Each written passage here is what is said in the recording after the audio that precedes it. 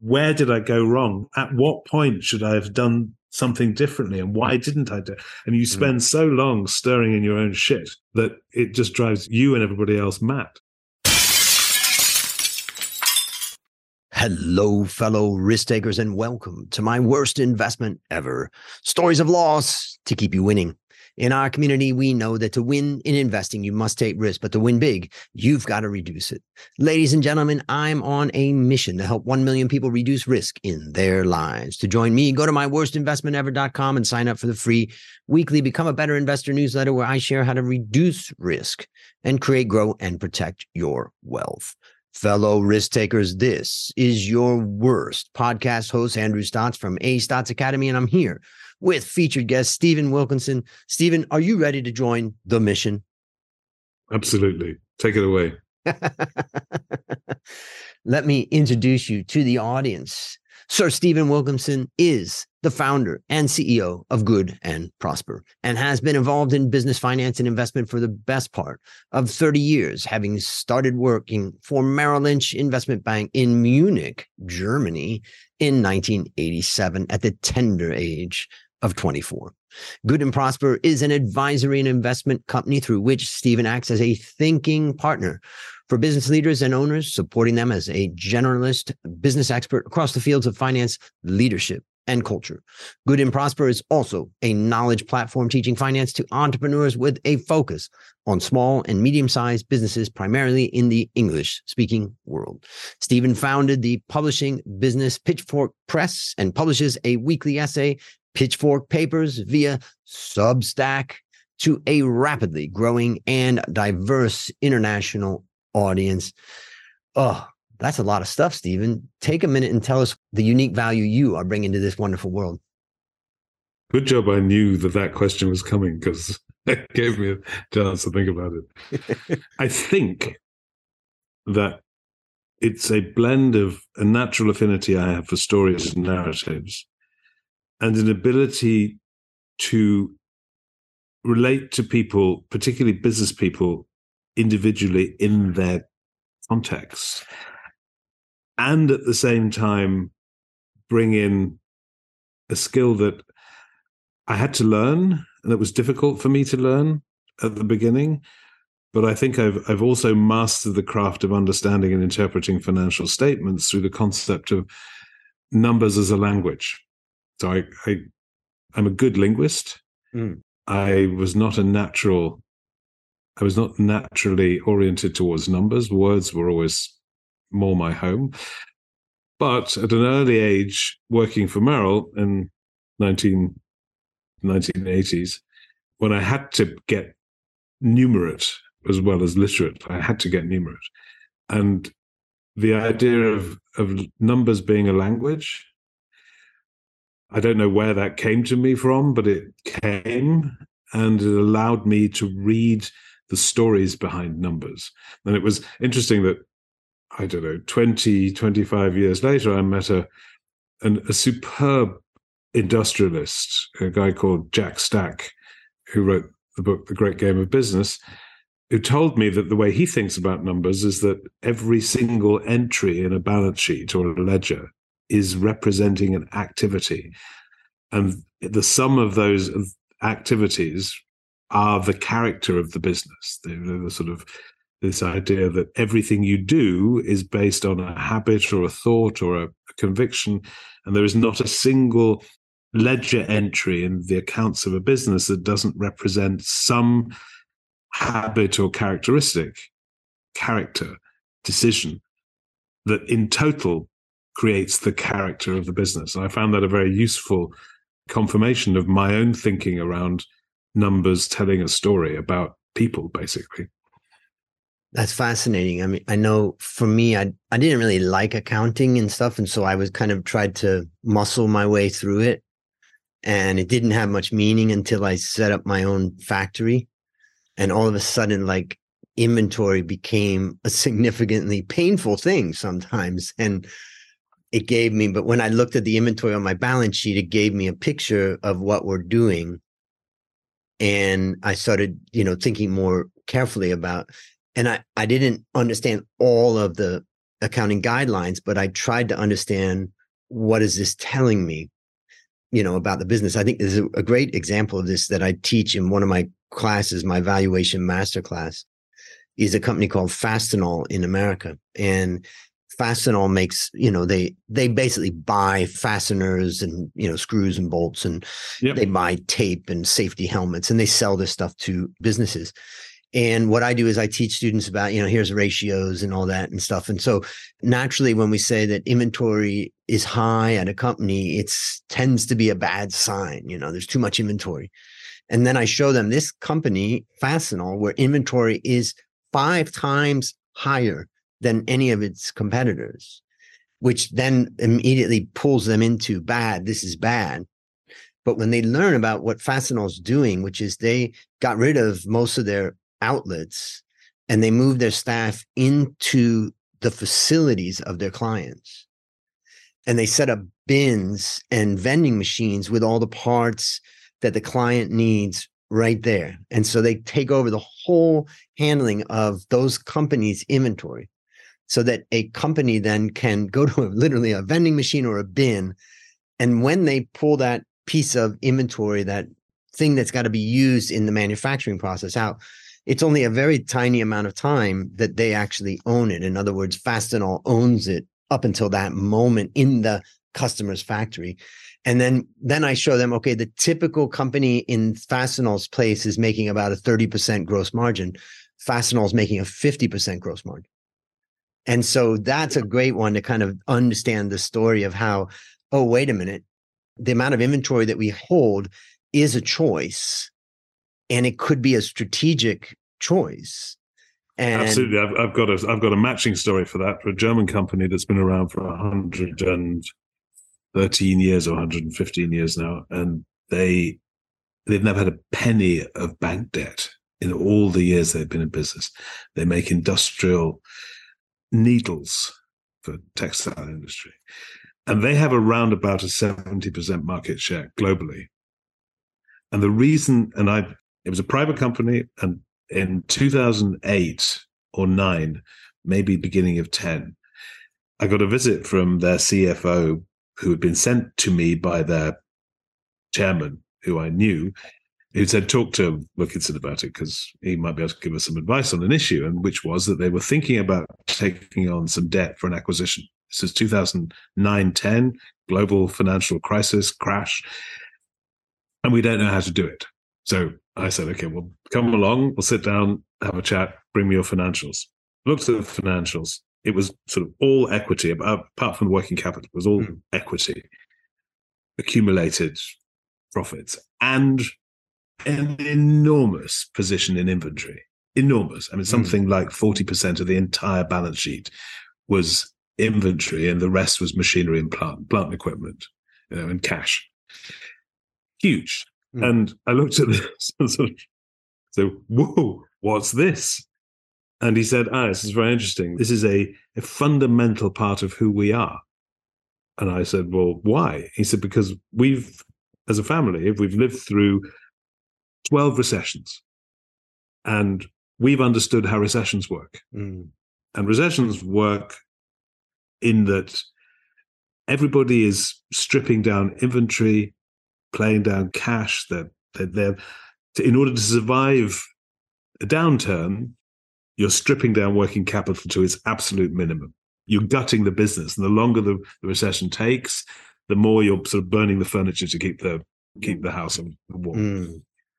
And what we have found, he said, is that as we come out of a recession and people are rebuilding, we accumulate market share as a quasi-monopolist for about 8 to 12 months, depending on how deep the recession has been, because banks are slow in accepting that the turn has come.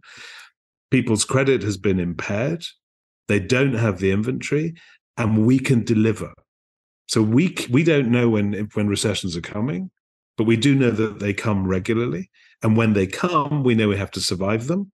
And we need to have the fullest stocks to be able to deliver the customers who weren't working with us before the recession. And once we've got them, we keep them. And that's how they've accumulated something like a 70% global market share of their business, by having the inventory strategically ready for 12 months to give them a monopoly on delivery at that time. It's fascinating. Well, and I guess they and also that's have the family's conviction. Yeah. They also have the capacity to give credit terms to the new customers that are potentially struggling as they come out. Yeah. And so they are accelerators, and they said, and we all know this, the most dangerous time for businesses is not the recession itself, it's coming out of it, because that's when liquidity is constrained, when working capital requirements are at their most aggressive, but where you have the least capacity to deal with them. And so what was your advice understanding that, as far as debt was concerned with them? I'm sorry? They didn't do it. They didn't do it. Yeah. No, they didn't do it. They thought it's too complicated. And they decided that there were cheaper and less risky ways of doing what strategically in the market, what they thought they were going to be doing with the competitor that they were going to take over. You mentioned something about like DNA or the way that they are. And I guess one of the lessons I take from that story is too, that if it was any other type of kind of financial person, they probably would have said, yeah, bring on debt. Why not? Come on, here's your opportunity, and you've got a good balance sheet and here's your chance. But with a deeper understanding, I think the advice, I was just thinking the whole time, like, don't do it. Be true to what you are. And, it makes much more sense, Well, the fundamental difference between a business that thinks like that and the normal business that perhaps doesn't, or if you take it to extreme private equity, is that the family business, or the business that's set up for longevity, has one primary goal, and that is survival. And not growth. Growth is not the goal. Survival is the goal. And if you happen to grow while surviving, well, that's life.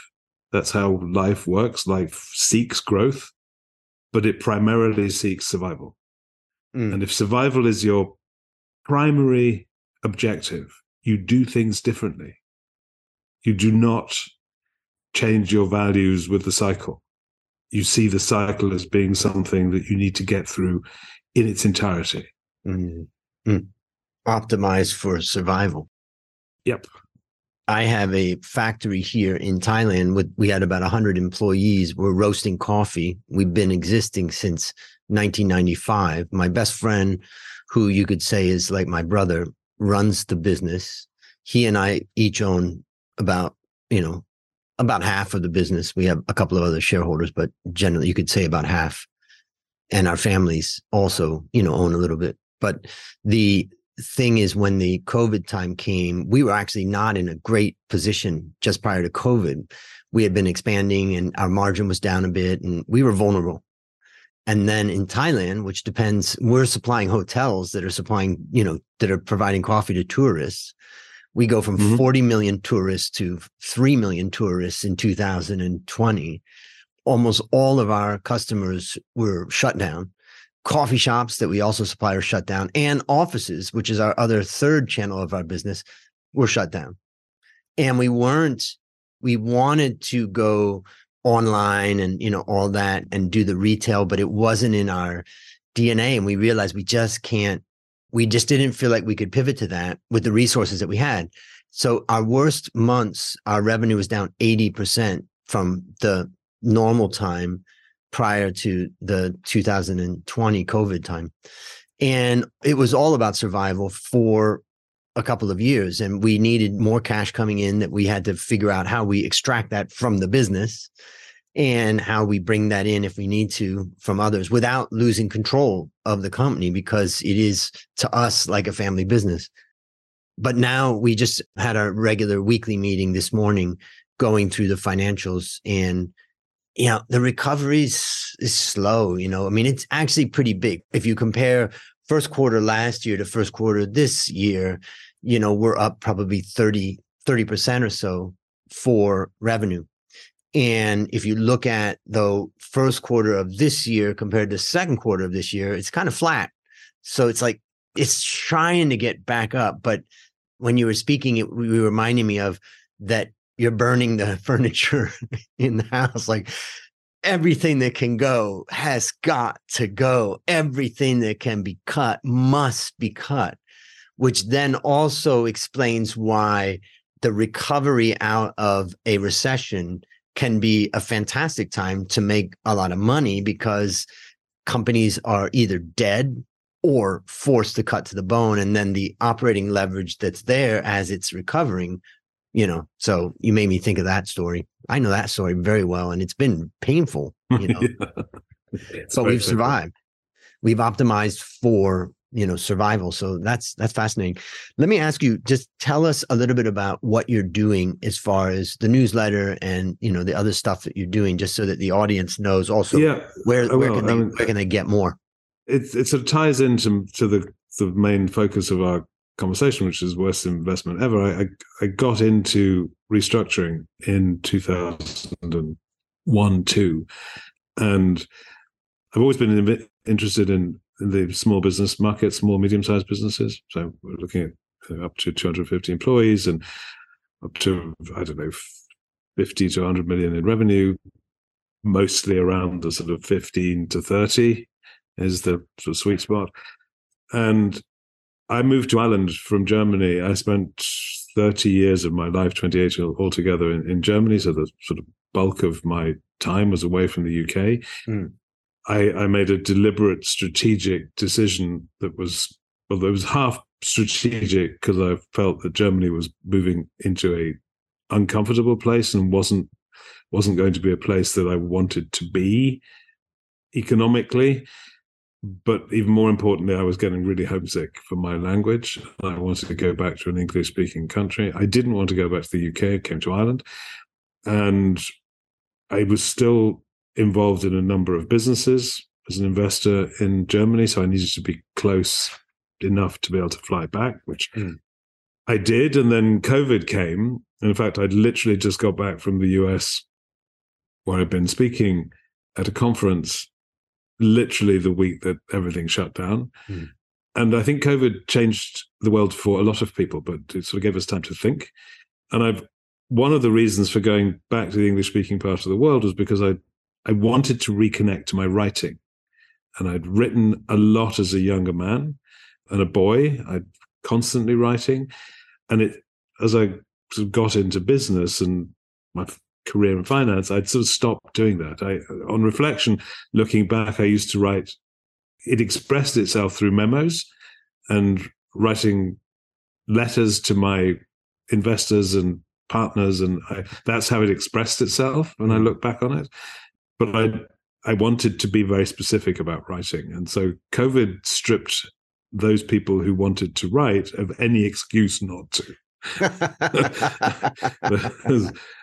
And at the same time, I was very keen to just stop traveling back to Germany, and so to get rid of the last investments that I have in what I would call real businesses rather than portfolio investments.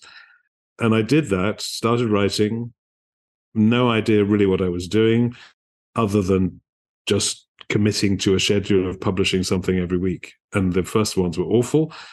And as I found my voice, that became such an integral part of my week. It became my favorite part of the week. The Friday morning that I would sit down and just write and then publish. I started looking forward to that more than almost anything else. So that showed me that I was on the right track for something. And I had no expectations of anybody reading it. I had no expectations of any feedback. Of course, it was wonderful. I started getting it. But the move to Substack, and I was publishing on MailChimp because I didn't know any better. And I think the people who'd set up my website had hooked it to MailChimp. I didn't even know what that was. And I started publishing on there. And I think I had an email list of about 12 people. And that's basically how it started. And I found that to be an extraordinarily powerful way of figuring out what I was thinking. And as I say, I really didn't care whether anybody was reading it or not, but people started to. And when you ask me what I'm doing, so the writing is just, it's a bit more than a hobby and not quite a business. It's sort of, I'm trying to I know a professionalize podcast it. that's something like that. Yeah. Yeah. It's sort of, it's in its teenage years at the moment, and it keeps me occupied. It keeps my brain sharp.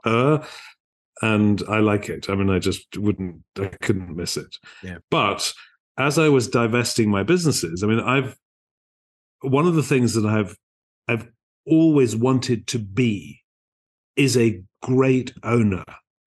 I'm a crap manager. I couldn't manage my way out of a wet paper bag. I really couldn't. And I don't like it. I can't do it, but I'm a really good owner to a good manager. I'm a good sparring partner. I'm a good chairman. I'm a good owner because I've spent my life, my adult life, particularly since my worst investment ever, thinking deeply about what it means to be an owner. What's the responsibility of an owner? What's their job? How do you create how do you hold a safe space for the value creation process as a business owner? Because I recognized, and I think it was one of the most freeing moments of my life when an entrepreneur who I admired deeply, a gentleman called Norm Brodsky, who is an author himself, sold his business in New York. He's a New York Jewish lawyer. He turned 80 this year. I have an enormous admiration for him. And he said, the day that I realized that I wasn't a manager and that I should just stop managing because I was getting angry and I was shouting. I was a shouty manager because effectively I wasn't any good at it. The moment that I realized that and that I had to do something different as an entrepreneur was the most freeing moment of my life. And that conversation gave me permission to admit that I wasn't one either. And that didn't mean that I had nothing to give. Quite the contrary, it meant that I should just stop doing it, just stop even pretending that I could. You know, I have enough trouble running a secretary. That's about the maximum of my ability. I have a very good bookkeeper. I have operations and a very good assistant, and that's all I need to run my world. Because as an owner, you don't need much infrastructure. And I've always been deeply influenced by Buffett and his model and his thinking and what he has done, deeply influenced by it. And it is nothing short of extraordinary to see how he has boiled down the essence of ownership to 2 or 3 things that ownership requires the owner to do, and to, as he puts it, delegate to the point of abdication absolutely everything else. And I've learned a great deal from that and attempted to apply it in my own life. And everywhere where I've attempted to manage, it's just been dreadful because I can't and I shouldn't. That's not what God put me on earth for. Which is a good lesson. Good lesson for all of us. If you have an area that's just not working, you don't have to keep pounding on it. Yeah, have you ever seen the wonderful Bob Newhart? Do you know Bob Newhart? You look a little bit like Bob Newhart. Yes, thank you. Thank you very much. That's the Bob Newhart show. He has the one sketch of where he's a psychologist or a psychotherapist. Have you seen that? I can't remember. Go ahead. And the woman comes in and he says it'll take 5 minutes and it costs $5 and that's all you need. It's $1 a minute, and even if it takes less, you'll be cured, but I keep the $5. And she looks at him and says, really? I said, yes, it works. It puts the $5. She pays the $5, and he says, right, what's your problem? And she says, she has this terrible fear of small spaces, and she can't go out at night, and she can't go anywhere out of her house, and it's taken her enormous effort just to come here. And she sort of describes this agoraphobia, and he looks at her and he said, okay, get a pen. He said, tell you advice. And then she gets out a pencil. She says, you don't need a pencil. It's very simple. He just said, stop it. Just stop it. And she said, what? That's it? He said, stop it. Stop. And so whenever I get into this idea that I ought to be possibly managing something, and then I take Bob Newhart's advice and just stop it. Stop. Just don't do it. Pretty simple. Yeah. So as I was sort of getting out of the investments in Germany and to winding that down completely, nature abhors a vacuum. So I had no ownership role directly for an operating business. Nature abhors a vacuum, as I say. And within literally a week, I got a call from a friend in the States who said, I need your advice. Can you give me some advice? I said, okay, of course. And they said, no, I want you to come on and advise me properly in a program, and I want to pay you for it. And I said, well, I don't know how that works. How do you do that? And they said, well, just make up a number. And I said, okay, well, I'll go make up a number. And I said, well, why do you want to pay for it? It's because I want to know that you're committed. I want to know that you're going to do it, rather than just giving me an hour and then I left by myself again. So, and that was very interesting. So I said, okay, I'll do it. I never saw myself as an advisor. And I realized very quickly that what I was doing was stepping into the same role. I was acting as a chairman to an operational entrepreneur, and doing exactly what I would be doing if the role were a more formal one. And I loved that. Absolutely loved it. And it was a great relationship with somebody that I admire greatly. And I have no idea how it sort of evolved, but over the COVID years, 20 and 21, as I couldn't go out and be doing any business, I found actually I quite like sitting at home with my books and writing and doing this advisory work, acting as a thinking partner and a supporter, strategic thinker, advisor to people running businesses at a level that I understood.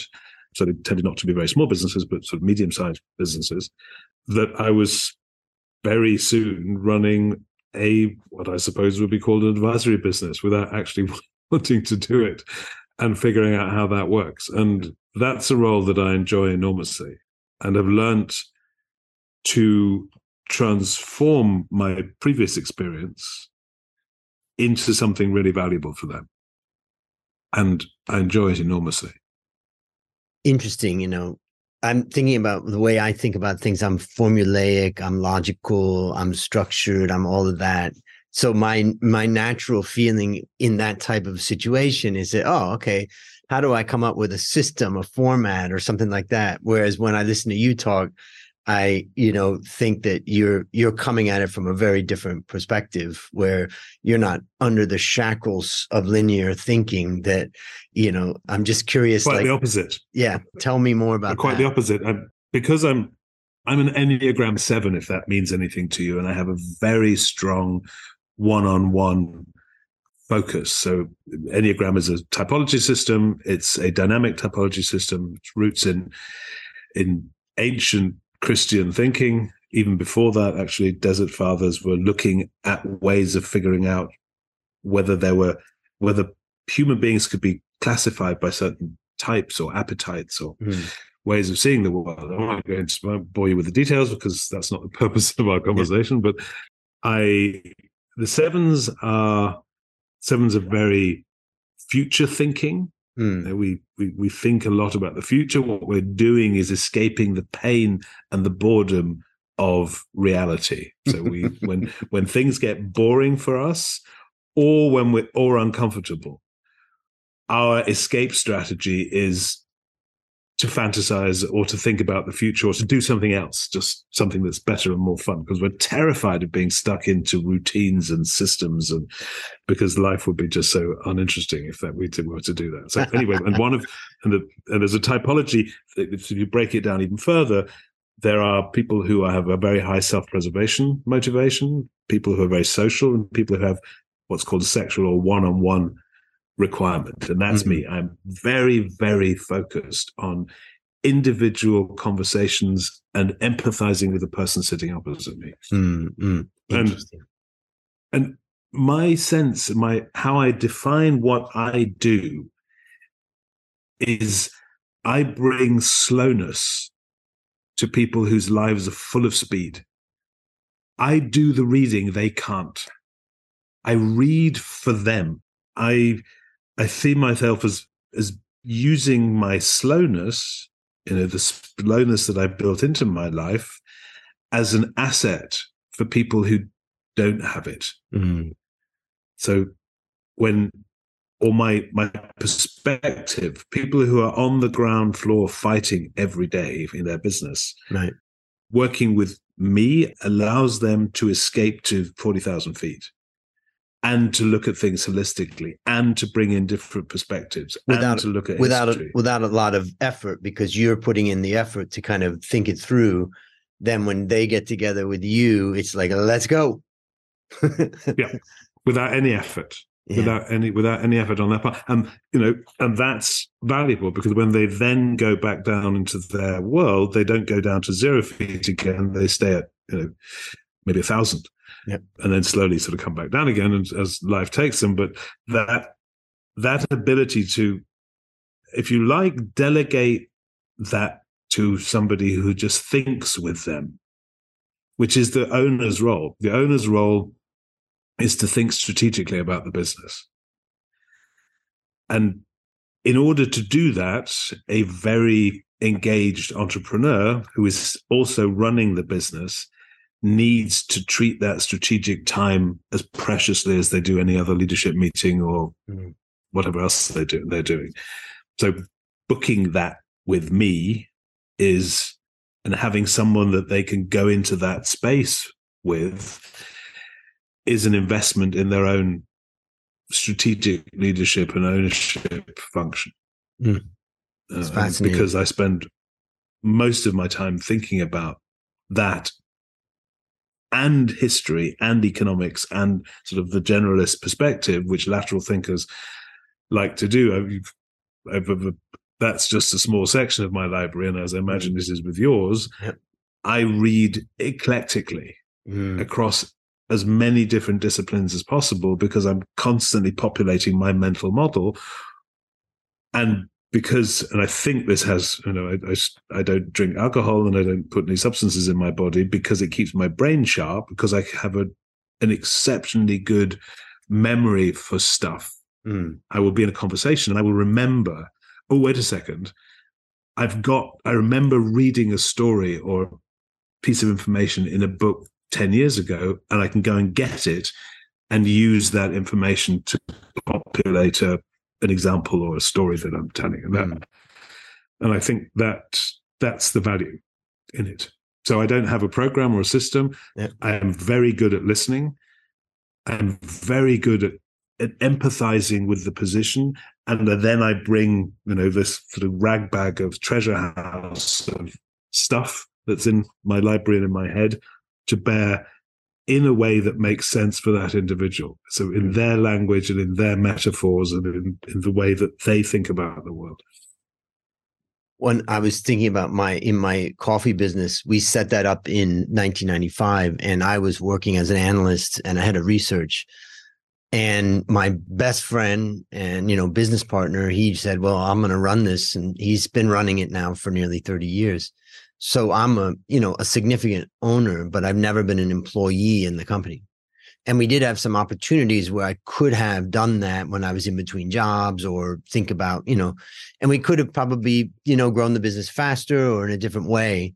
But I never really felt like, and we both kind of agreed that it's probably better for me to stay in the world of finance and make sure that we've got good relationships there. And because of that, one of our shareholders is the former permanent secretary of Ministry of Finance. Not once he retired, that he joined as a shareholder. And so we've gotten benefit from that. But what I was going to say is that it's a dance. Here I have my best friend. Our whole lives are intertwined. People say don't do business with your friends, but we managed to survive it. And he's running it. And I'm looking at the financials and also giving him feedback and support, on a daily basis. And we talk, but I'm not there to put out the fire. And he knows that. And that basically leaves me as a sounding board, a discussion. But the thing I was thinking about as you were talking is that it's a dance, because I may think I know what's the right thing, but once I start kind of pushing on that, if I get a lot of resistance from him, I always back off, because I'm like, I don't see what's going on in the workaday world that he's facing. And it's more critical that we continue to have these good conversations that have given us the longevity of our relationship and our business, than to try to, say this is the thing that really matters. And I think also when you add in in Thailand, people just are not rewarded in any way for confrontation, that he and I both become, that you can't help but that rub off on you in Thailand, that, we're not going to go into a heavy confrontation on something. And I just thought about that as you were talking about the role of the owner and your relationship and stuff. So it's fascinating. And it's a really important issue, particularly in today's world, where ownership is being replaced, or ownership is being assumed by people who have no interest in anything other than extraction. There are trillions of dollars of private equity money, the main focus of which is to keep the time of ownership as short as possible to maximize the extraction, because that's how the IRR function works. They're not optimizing for survival. They're not optimizing for survival at all. And once you take that, once that becomes a feature of a system that is dependent on the quality of ownership in order to protect the rights of ownership, of property rights, which are fundamental to the way our system works, it gets very dangerous. Because if owners are not doing their job, in the German constitution, the very shortest sentence in the German constitution is 2 words in Article 7, I think. Article 7.2 is Eigentum verpflichtet. And Eigentum verpflichtet means, and I can't even get it to 2 words in English, it means property brings with it responsibilities. That's it. That's all they have to say about property. Mm-hmm. They say that actually it's 3 articles. Number 1 is property exists. So we are recognizing that there is such a thing as property, and that it can be owned by individuals and it can be passed on through inheritance. Number 2, that it brings responsibilities with it. And number 3, the state can take it away if it's, it establishes eminent domain, basically. But that question of what are the responsibilities of ownership? Is it a social good, or does ownership confer on the owner a responsibility for the thing owned, not just in the context of society, but for the thing owned? If you own something, you've got a responsibility for it, to look after it. Mm. And that's an interesting, it's not something that is discussed much by constitutional scholars, because it never gets to there are very few cases that have ever made it up to the constitutional court to say, well, what does that actually mean? Because, and it's not something that you find at the heart of a suit. But for me, it's a fascinating question.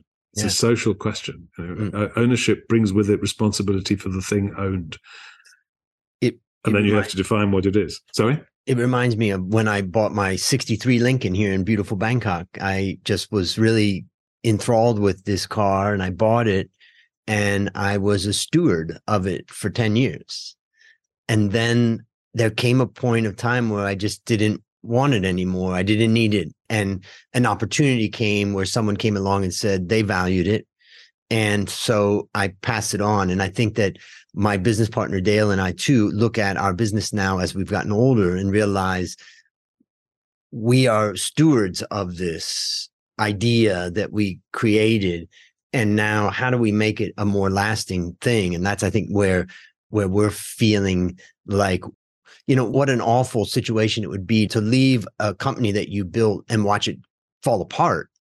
Then what were you doing the whole time? So, yeah. Heartbreaking. Yeah. Heartbreaking. And it's killed I'm thinking very strongly of a gentleman called Arnold Weinstock, Lord Weinstock, who ran a business called General Electric Company in the UK, which had nothing to do with GE in America.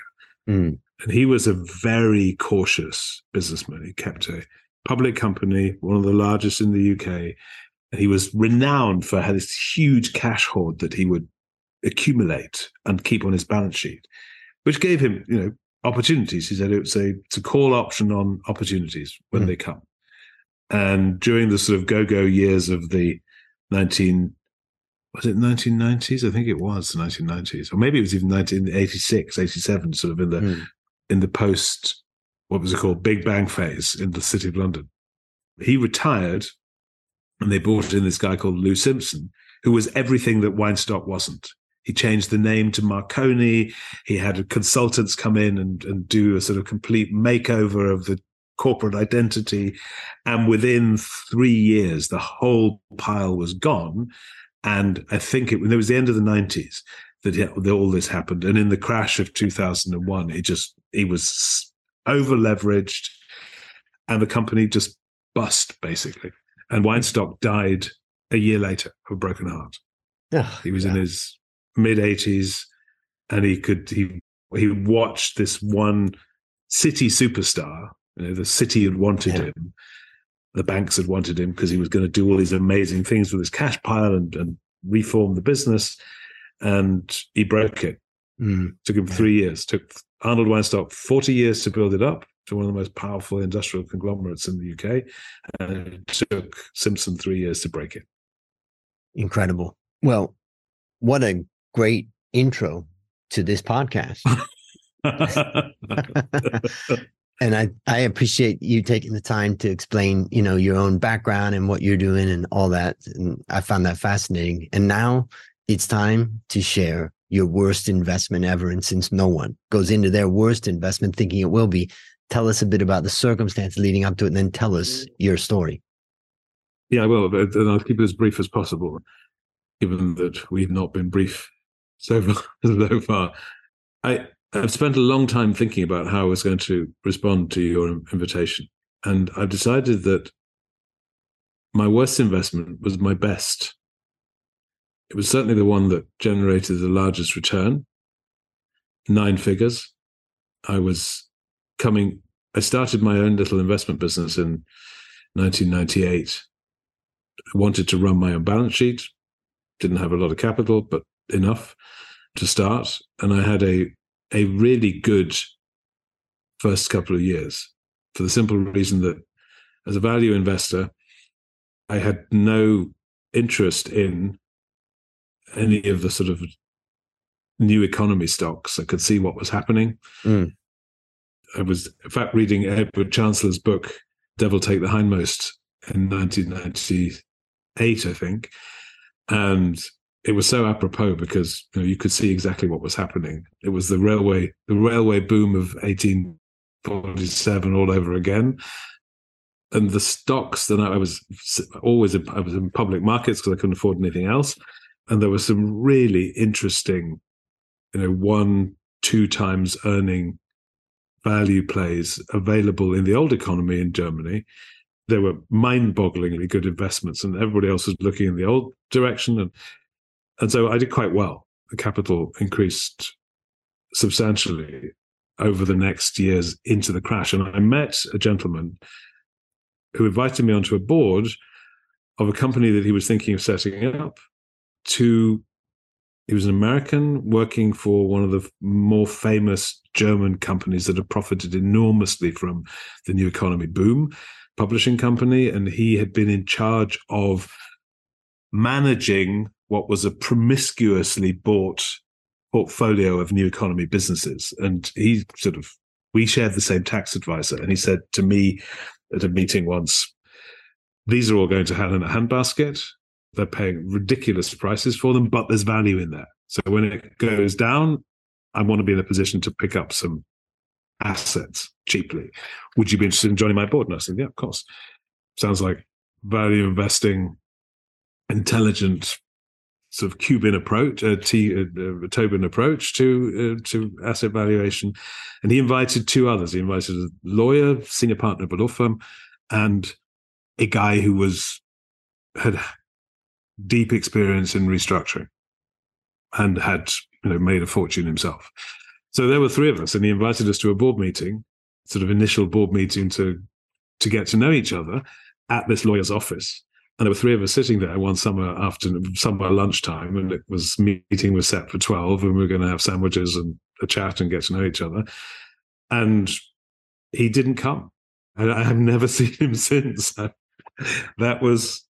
So there were three of us were sitting there. The lawyer had to go off to do some lawyering, and the restructuring guy and I sat there, and we found each other interesting. He found my story interesting. I found him fascinating, and we promised to keep in touch, and we did. And he'd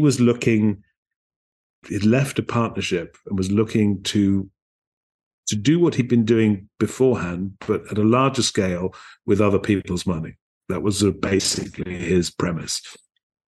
He was reorienting himself. He made a great deal of money with his previous partnership, and now he wanted to see whether he could do it on a bigger stage.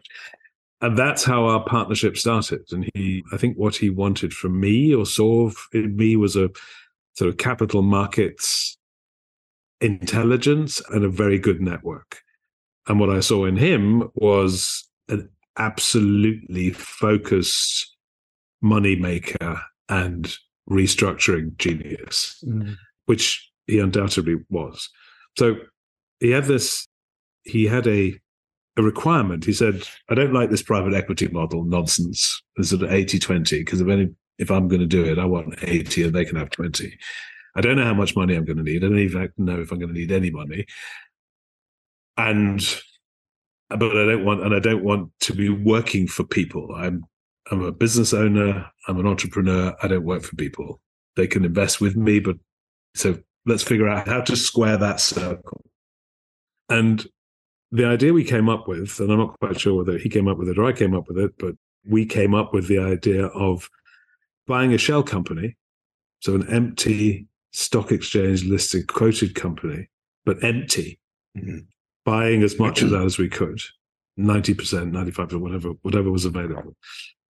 Because my thinking was, if you are right that we are coming into a time when you can buy assets cheaply, and if you can generate the sort of returns that you think you can return, then the share price should reflect that fairly quickly. And then you can determine through rights issues or share issues how much money you take in and how much control you give up. And so we did it. We found one.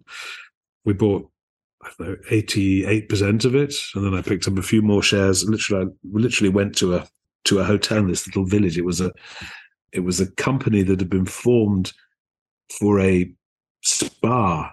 There was a time in Germany when all these spas went public, complete wheeze. And the mayor owned some, and the town council owned some, and the local bank owned some. So I put an advertisement in the newspaper, said I'm going to be in town for 2 days. If anybody's got share certificates they want to get rid of, it was 50 cents per share. I'll pay anywhere between 50 cents and €1. I'll be in the hotel lobby. Just come and I'll take them off your hands. And literally within an hour after breakfast, the mayor and the head of the local savings bank came in and said, were you the guy looking for them? And they brought a box and they wanted to know what we were going to do. Anyway, I ended up taking another 3 or 4% back home. So we owned 90% between us. And the deal was that he would take 60 and I would take 40 because he was going to do all the work. And I was just going to sit back and be his chairman and help with thinking and investors and networks. And this was 2002. And it was phenomenally successful. And we took that share price from 50 cents, which is what we paid, to, at the peak, €400. So you can imagine. It turned into it was worth, 1.2 billion at the end, 5-6 years later.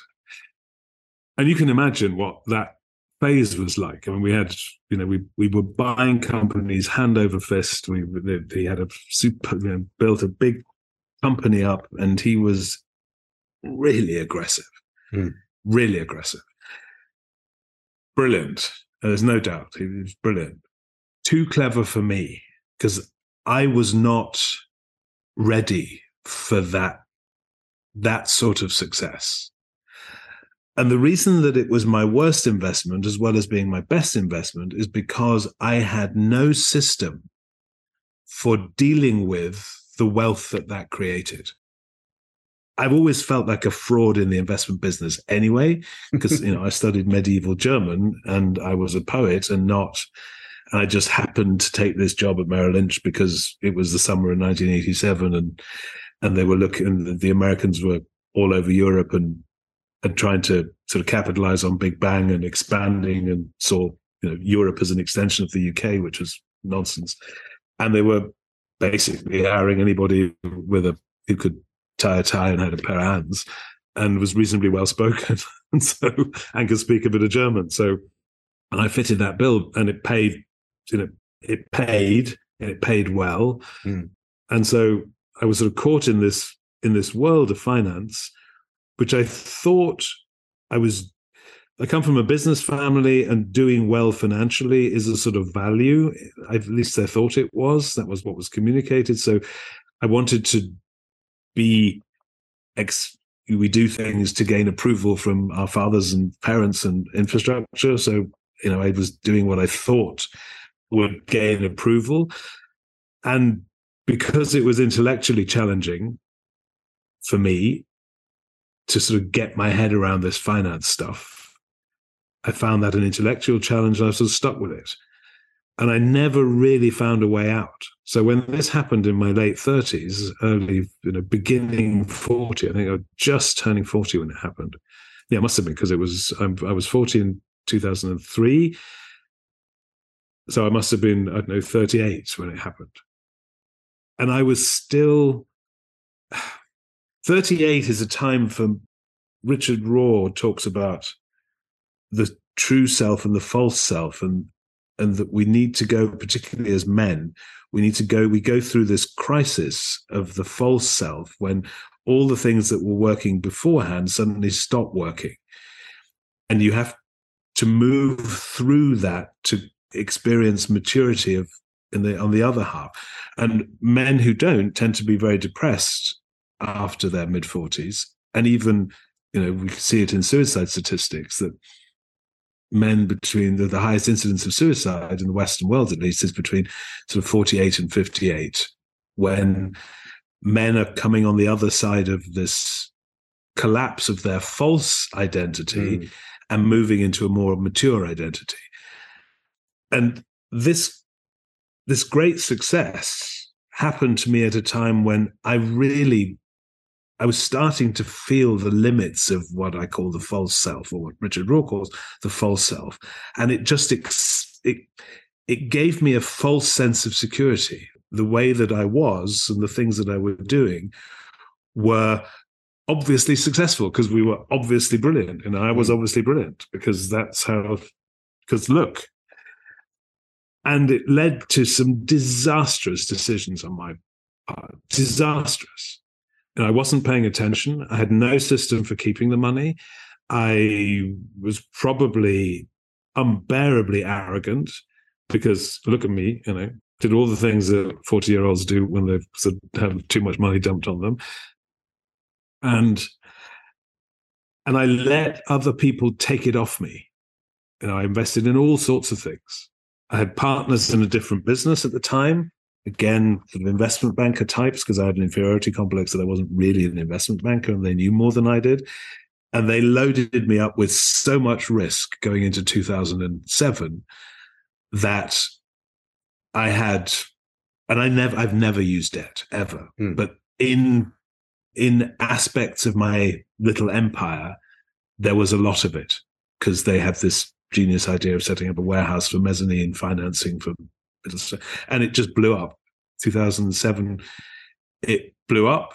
All those partners left, quicker than shit through a goose, and I was left with a huge non-recourse, at least that, but a wealth-destroying amount of debt. in a market which was hell-bent on destroying every last penny of equity in the structure.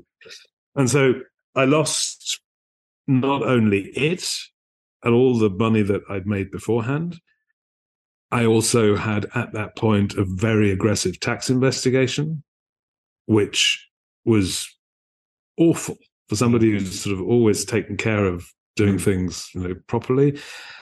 If you're chairman of a big company and, very prominent, and it was doing all sorts of deals, it created a lot of wealth. It was on the radar.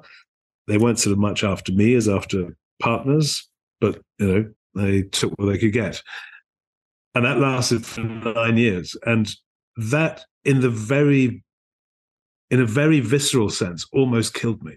The shame that I felt from my own immaturity that was sort of handed to me on a silver platter, the shame and the grief that took, I'm going to say, almost a decade to work through, because from being extremely comfortable, I was suddenly in a situation where my family was at risk.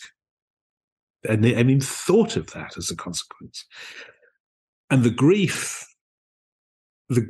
was this: you grieve for wealth that's lost. You grieve for it. It's literally, it takes on its own persona in the drama of your life. And you weep for it, and you want to get it back, and you can't. And it's a bit like Greek tragedy, the Euripides looking back, or Circe looking back and being turned to stone. And just for that, you want to reconstruct it and go back and say, where did I go wrong? At what point should I have done something differently? And why didn't I do it? And you spend so long stirring in your own shit that it just drives you and everybody else mad. And you're never going to get it back. That's and you never get it back. George Soros says money has no memory. It has no memory. It doesn't. You had it, you blew it. There was your chance. That was your chance. Can you remember the specific moment when you were finally free of it? I can. And as I say, it almost killed me, because I couldn't get. If you have a vivid imagination, as I think I do, and a good vocabulary, you can create a story in your head that, for all that you can use language positively, you can also use it to catastrophize. And my confidence in myself, in my ability to make rational decisions, was shattered. It was absolutely shattered. And I had one thing that I hung on to, which was at the tail end of the catastrophe that was the great financial crisis, when things were really bad for me, and I knew that the next couple of years were going to be very hard. I was thinking through with another partner what was going to happen. What's the logical consequence of what was happening in Germany at the time? And I said to the partner, who was a real estate investor, they had a small real estate investment partnership. And I said to him that residential real estate, they were experts in. And I said, the Germans have just had two experiences in 2001 and now in 2008 of disastrous stock exchange activity and volatility. They hate it. Lost money in the new market. They've lost money in the great financial crash. They hate it. Domestic residential real estate. The governments are now pumping money into the economy. Central banks are now creating money in a way that Germans recognize as being potentially disastrous from their history. They're monetizing government debt used to be an anathema. I don't think it is anymore, but it used to be. So that's the second question. So they'll be looking at inflation. So they don't like paper and they hate inflation. Where are they going to put their money? And the answer was very simple. they're going to put it in bricks and mortar. And the asset class that they were most comfortable with was residential, existing built residential properties. And I said to him, and who's going to be the big loser? The big loser are going to be the wealth managers. The wealth managers are going to see a huge influx. So not only have they lost money now twice in a decade, substantially, 30, 40% drawdowns, but as the German sort of wealthy individual moves to inflation hedge in property, you will see money disappearing out of the wealth market, because where else is it going to go from? They're going to take it away from the people who are creating stock. And I said to him, okay, we need to set up a real estate fund that invests exclusively in residential property, not new property, but existing properties. And we looked in the market and there wasn't one. There wasn't one that exclusively focused on German. And so we set it up, and it was phenomenally successful. For the past 15 years, that has been the single most successful German property fund in the market. 500 million in assets. And that gave me the confidence to know that my thinking was still clear. I could still think clearly. And you asked me the question, when did it finish? I don't think it finished until 2018. Didn't think I came through that until 2018, when I think I was functionally depressed at the time. I was told that later. Very, very sad, mourning, unhappy, still ashamed. And I went to the island of Iona with my wife for a trip, which is a place where St. Columba built his abbey in the Hebrides, just off Scotland, north of Ireland. And I used to sing as a young boy, as a chorister, and I've always sung. I sang as a young man, and it was up to university time, and then I stopped. I didn't sing anymore. And we went to a place called Fingal's Cave, which is a little island, and there's this cavern in the rocks, and it looks like a cathedral. And I thought I was alone with my wife there. And I said, it'd be fun to test the acoustics of this place. You can imagine it's sort of like there was water in it, and there was like this great cavernous rock formation, like a cave, but it was huge dome thing. And I could help from when we were talking how resonant it was. And Britta said, well, why don't you just sing something then? I said, okay, I will, to make sure there's nobody listening. And I just opened up and sang. And I have a good baritone or tenor voice, actually. But it wasn't practice. And we were with a small group from my children's boarding school, and the vicar who was with us, or the chaplain of the school who was with us, he was round the corner. He was listening to me singing in Fingal's Cave. And that afternoon, we were due to have a little church service in the Abbey of Iona, which is an absolutely beautiful medieval. It's a very sacred place. Right. And we sort of booked it for the afternoon, and we were having a 1 hour service. And he came to me and said, would you sing? I just heard you. Would you sing something at the service? And there were about, I don't know, 25, 30 of us. And I said, yes, as long as I can choose what it is. And he said, yeah, go ahead, just choose. And there is a hymn by Taizé, which is called O Lord, Hear My Prayer, which is a beautiful incantation. And I remember going into the church and saying, to my maker, if you never let me sing again, just let this one be a good one. And it was an incredibly powerful moment for me. Just my voice in this sacred building. And I gave it everything I got. And that's when I came out, it was like a cleansing. Something had lifted off me. And if I had to put a point as to when the recovery started, it was then. That's amazing. And I was just thinking, as you were describing it, like how you would stop from, in my case, I'm sure I would have broken down as I was trying to sing that, because I was just in a spinning class, riding a bicycle, and they turned off the lights at the end of it. And the lady said, slow down, whatever you're fighting out there, just, you're good enough, just do your best, and I was like, sobbing as I was listening. It's like, I don't know how you made it through that without, breaking down. Because the singing was the thing that it was what was being taken out of me. So it had to come out. The singing was the process, right? That needed to be completed before, and it drained me completely. I was not capable of speaking for another 6 hours afterwards, and I definitely didn't want to leave the island. I remember feeling very, very vulnerable as we left the island on the little ferry over to the Isle of Mull and then sort of back off home again through Scotland. But that was the point. That was when it started. You're free. Yeah. You're free. It was the beginning of freedom. It was the beginning of, I don't know how to put this. It was the revelation of grace. Yeah. Very powerful. Yeah. For me, anyway, it was.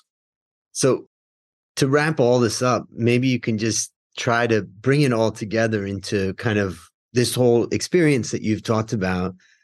What would be the one or two lessons that you've taken away from all that? And you've explained a lot of, great stuff. Yeah. Everything depends on you. Being successful in business, being good at investing, being a good owner is 100% dependent on you as the owner. You have to be ready. You have to be deserving of wealth. You have to be in a position of giving in order to receive. It's all about you, and working on you is the key to having whatever it is that you want to have. There's this little meme that says, be, do, have. So you've got to be the owner in order to do the things that owners do, and thereby to have the things that owners have if they're successful. You can't do it the other round. You can't have the things and then do and then hope to be. You've got to be first. So it's all about whatever you experience is the result of your own level of self-reflection, self-development, and maturity as an individual. Everything feeds back from that. Everything. And so taking responsibility for that first is the key to accepting the results that come. And if the results are awful, then you've got to start with you and figuring out what it is that you have to do differently in order to get a different outcome. And that's a wrap on another great story to help us create, grow, and protect our wealth. Fellow risk takers, let's celebrate that today we added one more person to our mission to help 1 million people reduce risk in their lives. What a great time. What a great story. This is your worst podcast host, Andrew Stott, saying, I'll see you on the upside.